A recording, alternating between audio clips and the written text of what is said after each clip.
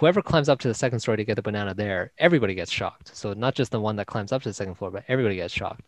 So very quickly, the monkeys will start punishing newcomers that try to climb up to the second story because they don't want to get shocked. Hey everyone, in this episode, I interview Han Zhang to hear about his experiences working for Neuralink. A couple things to note about the structure of the episode are: one, the edits are made with the intent of improving the listener experience, and two, I think the questions become more and more interesting as the episode goes on, and I'm hoping that this will incentivize watching the entire way through. But if you're wanting to cheat the system, feel free to use the timestamps in the description. Hope you enjoy the episode. Hey everyone, welcome back to Neuropod. For this week's episode, I'm really excited to have on Han Zhang. He's currently working at Celldeum, but he's a former Neuralink full-time employee and was a microfabrication engineer. So I'm extremely excited to be having this conversation and interviewing him. I hope you guys are as well. So Han, do you mind introducing yourself a little bit and just giving some background for the folks who are listening? Yeah, so I guess brief background. After graduation, I moved to the Bay Area and started working for a company called Neuralink, which I'm sure your audience knows about. There I worked as a microfabrication engineer or on the microfabrication team, but sort of as a mixed background engineer. I did some mechanical engineering, some electrical engineering, ran some experiments, and also some microfabrication as well. And then after that, I moved on to a smaller startup company, one that came out of the Illumina Accelerator. That company's name is Celldeum, and that's where I currently work. And there I do similar skills, but for different applications. I build instruments and robotic systems for them. So very much still a mix of mechanical and electrical and software engineering. And then I can delve into my background before then as well. Yeah, like a little bit of your involvement and your education at UBC. Yeah, sounds good. So back when I was in school, I went to the University of British Columbia, and there I studied engineering physics. So this is sort of like a mixed program in the sense that it covers many different disciplines: physics, math, mechanical engineering, and electrical engineering, sort of are the four major components of it. And I did the mechatronics specialization and then also minored in mathematics. So that's sort of what I studied in university. And then extracurricular activities. Back then, I helped run the UBC Mars Colony Engineering team. Also did some international research opportunities in Germany, Singapore, and then helped also mentor incoming international students to the UBC campus. That context is really nice and important to share because a lot of these steps, although they may seem like beginner steps, I think they're instrumental in, number one, even just getting the job, and then number two, like performing well in that job. Yeah. So do you mind sharing like how you think those two are related and what you think are some of the most important things that you learned from those experiences are that translated to doing a full-time job at Neuralink? I think certainly the education is almost directly relevant because in engineering physics, you learn a lot about the fundamental physics concepts that directly apply to microfabrication. The mechanical engineering classes and electrical engineering classes sort of allow you to build tools that serve those purposes or goals that the microfabrication team is trying to achieve. So those are the directly applicable sort of classroom concepts and theory and knowledge that led me to Neuralink. But then on top of that, the engineering physics program is sort of particular and special in that it has a lot of hands-on components. So it has three major project courses. One is this sort of second year robotics course that goes through all summer. And then they also have two capstone projects. So it really the program stresses not only a good sort of foundational theoretical understanding of scientific concepts, but also a lot of practiced experience with hands-on skills and applying that knowledge. So that helped me gain a lot of relevant project experience and engineering experience, which Neuralink directly found useful. Like there were many times during the interview process where they asked me to elaborate on past project work and They were curious about the past project work that I did. Neuralink is special in that it's a lot closer to a research organization than an industry, sort of your typical industry startup company. It has sort of very long-term goals, and that kind of makes it more like a research institute. And so a lot of the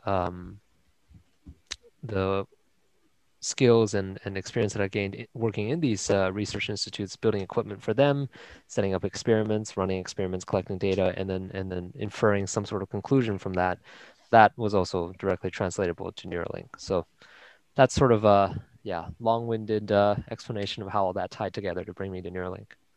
One thing that I really want to do with the podcast is just try to inspire young folks and bring awareness to the possibilities that are out there with biotechnology, and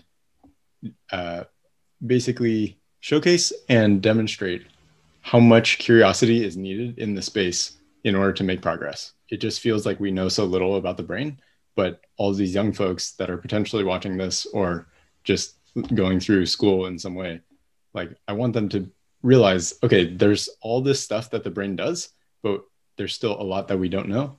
And we're kind of like at a point where a lot of it is being discovered. So any words of inspiration or encouragement that you could provide for those young folks would be great. Firstly, I mean, you're absolutely right. There's a lot that we are uncovering, but still much more space to go. I think there's like comparisons where like if all of the knowledge surrounding the human brain is like a mile-long strip, we would only have covered the first few inches of it. So there's a lot more work to be done, but just from what we know, right, about the brain, there's already so many different potential applications. And Neuralink is just one company that's working on these sort of applications, right? The ability to restore certain functionalities to people that are disabled or have experienced strokes or other sorts of damage to parts of their brain.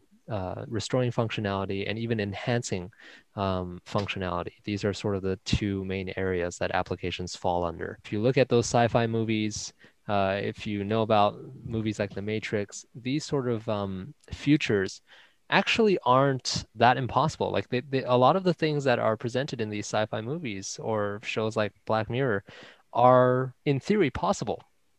And I think that that's something that's quite inspiring to me, is imagine if you could take the information from the brain and move it outside of the brain into some digital format and use it to control things or use it to keep a record of your thoughts, or even compare it to other people's thoughts in a much more high fidelity manner. So meaning that your thoughts are translated. There's some loss of information when you transfer thoughts through words. There's not a perfect translation between my thoughts to words. Some people are better at explaining their thoughts than others. And then there's also not a perfect fidelity when my words are heard by the opposing party, the other person, because whatever information I'm trying to present, they may understand the word's definitions slightly differently than I do, or they may picture something different. We may picture something different when we say the same word. So there's some loss of information there. And then you have to encode the verbal things that you hear into information in your brain. So that sort of chain process and the losses along that chain make it so that verbal communication is actually inferior to many of the other potential forms of communication if you start to, really dive into biotechnology, especially like neurotechnology and neuroengineering. There's a lot of exciting things that can be done today by pairing our capacities in digital technologies and computation with the human brain. Yeah, so like super exciting how much is out there, and Yeah. just want more people to be exposed to it. Right. Okay, so I guess I'm curious about just talking more about Neuralink and your experience there. So you started in November 2018, Yeah. Yeah. and then worked there for about a year. Right. Can you explain what you did as a microfabrication engineer? When I was on the microfabrication team, I was one of the more, I think, generalist backgrounds. So My tasks varied quite widely. There was some microfabrication processes that I actually ran myself, and then I also did like chemical experiments, so building fluidics baths and playing around with different ways of metallization, forming sort of metal connector interconnects between the thin film electrodes and our actual silicon chips that do processing, mechanical engineering of jigs, and then a lot of PCB designs as well, and also flexible PCBs, and then some associated software to, automate these sort of experiments. Do you mind talking about the overall like pace of work at Neuralink and the exposure to leadership that you had while you were there? Pace of work very fast. So yeah, Neuralink moves quite fast. I think that's similar to Tesla as well. Like a lot of Elon's companies are known for being fast paced. So one of the traits that they look for in individuals is mission oriented or mission first. So these are people that are very dedicated to the overall mission of the company, go-getter type of attitudes, right? Like if a problem comes up, you will find a way to overcome it or get around it. I think it also is a testament to the talent that the company has managed to collect. They have a lot of people that are able to, whenever they come up against a technical challenge, have the creativity and the flexibility and the resourcefulness and the tenacity to assemble resources to overcome that challenge. It's not like destructively fast paced where we're just like recklessly, breaking things, move fast and break things. Mhm. Yeah, that slogan doesn't really apply, I would say, at Neuralink. That slogan is very much a software company slogan. A software company, a mistake in your own code can be usually fixed. You can run it, you can compile it, run it, test it, and in the test suite it fails. Okay, you've made a mistake somewhere. You can just go back and fix it. It's not really a high cost unless it actually rolls out. Okay, then it's a high cost, but there's many steps before that. In mechanical engineering, if you send out a part for manufacturing and it has an error in it, you can't really fix that very easily. You have to probably redesign it and then send it out for manufacturing again, and that costs, a lot of money and then a lot of time as well in the manufacturer remanufacturing and then shipping it again. So the costliness of a single mistake is, I think, much higher as you move from software to hardware. And as a result, because Neuralink works on, not just hardware, but really fine, fragile hardware. We're talking about like nanofabrication or microfabrication, like very thin film electrodes. The costliness of a single mistake can be very high, and therefore, despite Neuralink moving at a fast pace, it's also very, especially in the microfabrication team, very meticulous and systematic in how it does its work. Did you see that progress or change throughout your time at Neuralink? Like, I guess like the day you left, did you feel like the work environment was substantially different from the day that you joined? In terms of the style of operation, the way we operated, that I think was fairly constant, at least within the microfabrication team. There was some team reorganizations, which is expected in a startup, but the microfabrication team, I think, was very consistent. It was very meticulous and systematic from the start when I was there, mainly due to the fact that, like, if you make an error in microfabrication, you send out, for example, a design and you get like a mask for lithography, and you made some errors in there. If you didn't even realize there was an error and you made like a bunch of wafers on it and then it showed up at the very end, that whole process could take like a month and then you would have to redo everything. It's very important that you don't make a mistake because that's a lot of time. 2 months or 1 month even is a lot of time. I'm unfamiliar with what lithography is. This is where you use light to write patterns onto usually some sort of material photoresist that is on a silicon wafer. And the whole point is that you start off with like a blank slab of silicon, usually in the form of a disk, which is usually referred to as a wafer. And then you're trying to write little features that are on the order of it depends on your application, but nanometers or microns in the case of Neuralink, trying to pattern these sort of features onto the silicon. And then you're going to, after writing the features, you're going to take away some of the silicon. There's really three things that you do in microfabrication, right? There's patterning, where you write some sort of pattern, and then there's removal of material, etching, and then there's adding material, which is depositions. You just do those sort of three steps in different orders, and then you use different materials, and that's essentially how, in a nutshell, all of the microfabrication devices are made. It's just some combination of those three steps over and over again, and with different materials. And so the lithography part is one way that you can pattern, you can write patterns onto silicon. Litho, I think, means stone. Graphy meaning write, so writing into stone, and you do this with light, lasers, so that you can get very fine features, because you can, focus light down to nanometers today. I'm curious if the robot that would perform an implant surgery would also do some of this type of etching or any of these processes.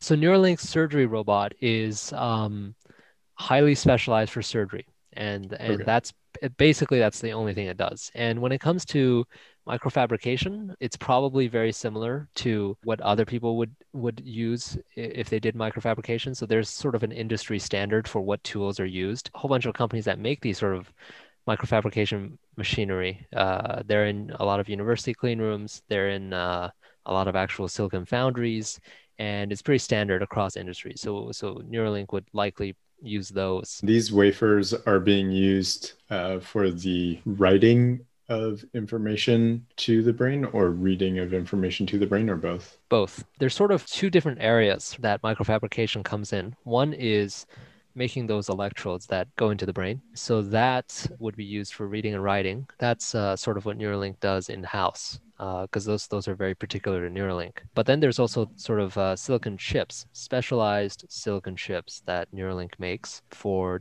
data processing from the electrodes. There's sort of two microfabrication components. One is the silicon threads, the other is the actual chip that reads and processes and cleans up information. And both of them are used in reading and writing. So can you remind me some of the other things that you said you worked on? Microfabrication processes, building like just random rigs and such for some mechanical engineering there, and then PCBs, designing PCBs for experiments, test situations, and then fluidics baths. Can you elaborate on the printed circuit boards and the fluidics?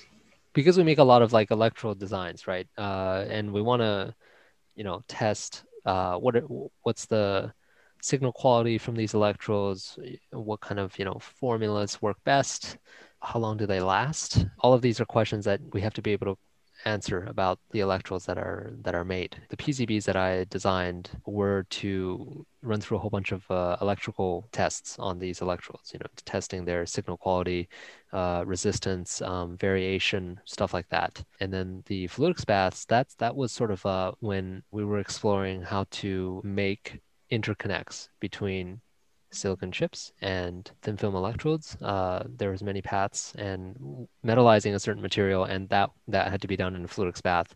And so, yeah, that was where I designed the built fluidics bath and carried some experiments and quantified like how much metallization was happening and how essentially the quality of the metallization on this material, if this would be a suitable interconnect between the silicon chip and the electrodes. My instinct is that Neuralink generally has the biggest challenge that engineers and Neuralink has is centered around material science. Yeah.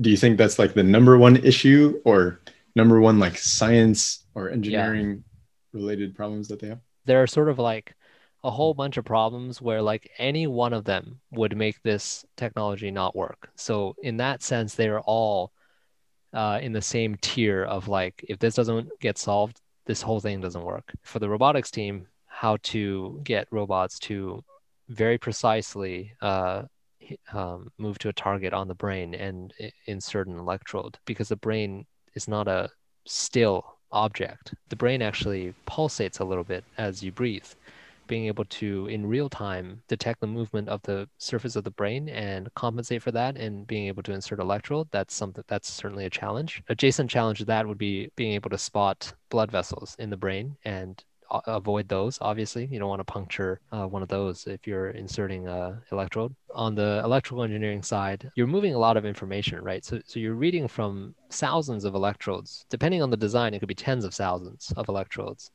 or more. If you're reading from that many electrodes, and you want this device to sort of be compact and sit on someone's head, you're going to have to come up with a very clever silicon chip to be able to process that information, digitize it because it comes as analog signals from the electrodes, digitize it, and not be very power hungry. Because if you are very power hungry, it's going to heat up that local region of the brain, and at best it'll be uncomfortable, and at worst it could actually cook tissue. So that's a problem. And I'm not saying that that's an actual problem we've run into. I'm just saying this is in general something that you have to be cognizant of. Pretty much on any domain, any team or domain that Neuralink touches on, there's big challenges in those domains. And so, yeah, going back to microfabrication and material science, yeah, like you say, different materials have conductivity issues, stress and strain issues. You want these things to be flexible, so you're bending it. So you have to make sure that you choose materials that won't, for example, over time, if you bend it too many times, or if it moves back and forth, it hardens more, or it just breaks. So you don't want something super brittle. You have to worry about things like corrosion, because there's a lot of different chemicals floating around in the brain. You have ions, you have proteins, you have like a whole bunch of different things, and your material that your electrodes are made out of has to be able to survive in that environment for years, and not only survive but also carry the same signal quality through all that time. You don't want it to drift, so it can't. Not only does it have to survive, it has to remain relatively constant in form factor and electrical properties. And then at the same time, it has to be feasible to manufacture. So that also cuts down on the number of options. And then also not only feasible to manufacture, but it has to work well, play nicely with the surgery robot. Right. So you're sort of constrained there with like the types of designs that you can do that a robot can interface with, because it's not a surgeon that will be peeling these electrodes and sticking them in the brain. They're too small, and obviously you want to automate this eventually. So you have to design it in a way that a robot can, actually manipulate it physically. So yeah, those are big challenges there. And then on the software side, right, you get all this data stream from the brain. It just looks like a bunch of, I don't know if you've ever looked at these like neural recordings, but it just looks like a whole many channels of like almost a flat line, but there's like clearly something happening there, like little spikes here and there. So how do you then make sense of that information? First off, you have to be able to take this raw data stream and be able to pick out when a neuron is firing. And that's already harder than one might expect, because, if you see what looks like a spike, how do you know that that's a spike versus your electrode just being degraded during surgery, for example, during implantation? Maybe it was stretched too much or damaged in some way. How do you know that that's not a signal issue or a noise issue rather than an actual genuine spike? So you have to have some software to be able to decide on that. And then after you decide it's a spike, how do you know that this is one spike from a nearby neuron versus like many spikes happening in the general background vicinity of the brain? So again, none of the things I'm saying are necessarily challenges that Neuralink is facing. I'm just saying that these are general things that are challenges when you're attempting something like a BMI. After you pick out what are spikes, then is the real hard problem, which is like, what do these spikes mean? How do you make meaningful information out of just random spikes on 3,000 channels? Like, what does a single neuron firing really even mean? It doesn't necessarily mean anything in and of itself. It's really the combinations of neurons firing that really gives you a lot more information. So using machine learning algorithms and stuff like that to be able to decode meaning from trains of neural data, that's also a huge challenge. And then that's only the engineering side, right? Then there's the biology side. The brain has like immune response system, it has Mm. scarring effects. It's an organ. It's not really meant to have things implanted into it. All of these things produce a lot of challenges with like, for example, if scar tissue forms, then the live neurons get pushed away from the site of implantation, potentially. That could cause signal issues, immune responses, or you may have weird things caking onto your electrode. I'm just throwing things out there that could be potential challenges. Obviously, surgery is not a trivial thing to do. So you have to make sure that you do that part right and not cause substantial risk to any patient that might be undergoing the surgery. So I guess in summary, like there are huge challenges ahead, and some that they're currently like working through. A lot of the ones I mentioned, they've actually already addressed and are no longer serious challenges. But I bring it up because it's something to think about, just to illustrate how monumental of a challenge Neuralink is even attempting. Neuralink is one of those companies that is working on something that has challenges on so many different fronts.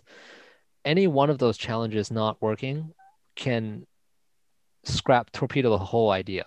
This is really quite a feat. Like if they pull this off, it would be quite a accomplishment, because of just the not only the quantity but also the magnitude of the challenges that they're facing.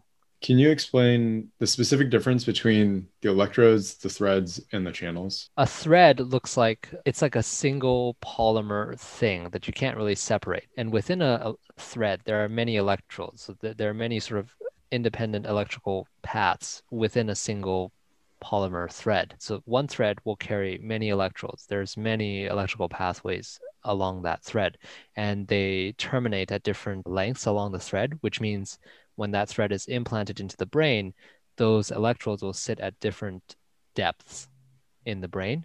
And so they will be hopefully reading from different neurons. So that's the difference between thread and electrode. And then typically, what we call a channel is like basically correlates to one electrode. So we read from all of the electrode sites. And so each uh, channel is just one reading, one signal train from one electrode. Gotcha. And each of those channels is read and write capable. There are ones that are read and write capable, and there are ones that are read capable. The eventual goal is to have both working. If you had to describe what Neuralink's end product or service is, how would you describe what it is? I think that there's like the super long-term goal, being able to digitize human consciousness, being able to control anything digital with your thoughts. I think in the sort of shorter term, next 5, 10, sort of 20 years, that sort of time frame. In our lifetimes, I guess, for sure in our lifetimes, I think we will see products that enable people who might have lost some functionality in the brain to be able to recover those lost functionalities and to be able to control computers, other sort of digital devices with their thoughts directly through the brain, and do that relatively well, like comparatively to a fully functioning adult, or even better. Do you think Yeah. it's possible that in the future, Neuralink or some other company comes up with a way to use the information that they've been receiving to basically like train a neural net to eventually create like an artificial brain? Just talking about BMI, brain machine interfaces in general, I definitely think personally, it's my personal opinion, that that is the way that things will go, where we start making artificial brains. If you can digitize thoughts, and if you can record information, let's just say we get to the point where we're able to record information from all parts of the brain with very high fidelity. We can basically map meaning and thoughts from the brain with very high accuracy, right? It's very natural for me to imagine the next step being just building artificial brains, and general intelligences that are based off of human brains. You might be making it from scratch, or you may even just be copying over someone's consciousness into a digital format. I think both of those are possibilities in the future, and I think that that's probably where BMI in general, like the whole industry, not Neuralink in particular, necessarily, but the industry in particular will definitely be headed in that way. And which companies end up doing this? It may be a company that doesn't even exist today, but it also Mhm. might also be Neuralink or some other company in that space. It's fascinating to me, like how much the brain is able to do with such little energy versus like the world's biggest supercomputer or whatever. It's like Yeah. requires tons of energy. Yeah, the brain is definitely a very fascinating object. Who was it that said it's like the most informationally dense thing in the known universe? Something along those lines. But yeah, it is very impressive. That's why we study it. And the question really that I have in my mind that I'm not sure what the answer to this is like, can you ever get to something that is informationally more dense or compact electronically, digitally, compared to the brain? And would that ever be more energy efficient than the brain? Like not necessarily the human brain, but basically the question is like, suppose you had a set of organic chemicals to play with, and then another set of like silicon and metal atoms to play with, and you tried making brains out of these two Lego sets. Which Lego set at the end of the day would produce the most energy efficient computational device? Which one can produce the most informationally dense? And then which one can produce the best brain off of a combination of those two metrics, information dense and also energy efficient? And I'm not really sure personally which one of the two it would be, if it would be a biological system or a silicon metal sort of system. With Neuralink, like the information that's being moved around in the brain is through electric signals and chemical signals Yeah, too, right? right. So how do you foresee like future interactions with medical like drugs with the physical like electrical signals being read and written from the brain with Neuralink? I think that Neuralink is probably not going to be doing anything on the drug side of things. Maybe they will. I'm not sure. The future is very much, dependent on progress the company makes, and it has a very large exploratory arm. There's a lot of things that are very research-like in Neuralink, so very exploratory. We know there are things that's what it means to take drugs, right? Like colloquially, there are drugs and chemicals that will affect the way the brain works, and some of them are therapeutic. And so I think more and more you're going to see an industry pop up around drug therapies to address mental health issues, mental disorders, other sorts of irregularities with brain function. That should be getting more and more sophisticated because right now, okay, for example, painkillers, right? You just take a bunch of painkillers and you just flood your brain with opiates, and that's how you kill the pain sensors. But perhaps there's a better way of doing that without triggering the addiction pathway in the brain. So I would expect drugs in the future to be much more sophisticated and be able to do certain things without triggering a whole bunch of negative side effects. So at the end of the 2020 update event, they did like a roundtable in the room. They asked the same question of everybody, like, what's the thing you're most excited about for Neuralink working on in the future? What would be your thing? I think for me, it would probably be the ability to digitize the brain. So just upload my consciousness or some sort of digital equivalent to my brain onto the cloud, and then be able to in a sense free myself from this biological body. Not that I have any problems with my particular body, but the ability to like download my consciousness into any particular body anywhere is something that is really amazing, like inspiring as an idea, right? The ability to say if I wanted to download myself into a drone and fly around, or a submarine and swim around, or if I wanted to visit Mount Everest and climb to the peak, rather than doing that in a human body, just literally port myself over to some stationary fixed robot planted on the peak of Mount Everest and just like look around, or live stream people's thoughts and experiences directly to my consciousness. from wherever they are in the world. Freedom from the biological form is, I think, probably what I'm most looking forward to. But this is like way in the future. That's a cool answer. Yeah. And then there's other cool things like human hive minds, for example, that can come about. So that's a whole another thing as well. That would be very interesting. These sort of super organisms that can form once you allow like an internet or a network of human brains. Yeah. Yeah. Yeah, it'll be cool to like have all of them basically connected in some way or another. Yeah, basically. And it gets dystopian very fast because it's like, well, there's sort of emergent phenomena when you connect things, right? There's like, I don't know if you've ever heard of this experiment where like they have like 4 chimps or 4 monkeys, and then like if a monkey goes up into a second, there's like a 2-story environment, and if they climb up to the second story to get a banana there, they get shocked. And if they get banana on the first floor, everything's fine. They slowly replace these monkeys one by one. Whoever climbs up to the second story to get the banana there, everybody gets shocked. So not just the one that climbs up to the second floor, but everybody gets shocked. So very quickly, the monkeys will start punishing newcomers that try to climb up to the second story because they don't want to get shocked. And eventually, when you replace all 4 monkeys one at a time, so that there's some ability for the other 3 to teach the newcomer not to do that, when you replaced all 4 original monkeys and you take away the shock mechanism, they still punish every monkey from going to the second floor, even though there's no cost to it anymore.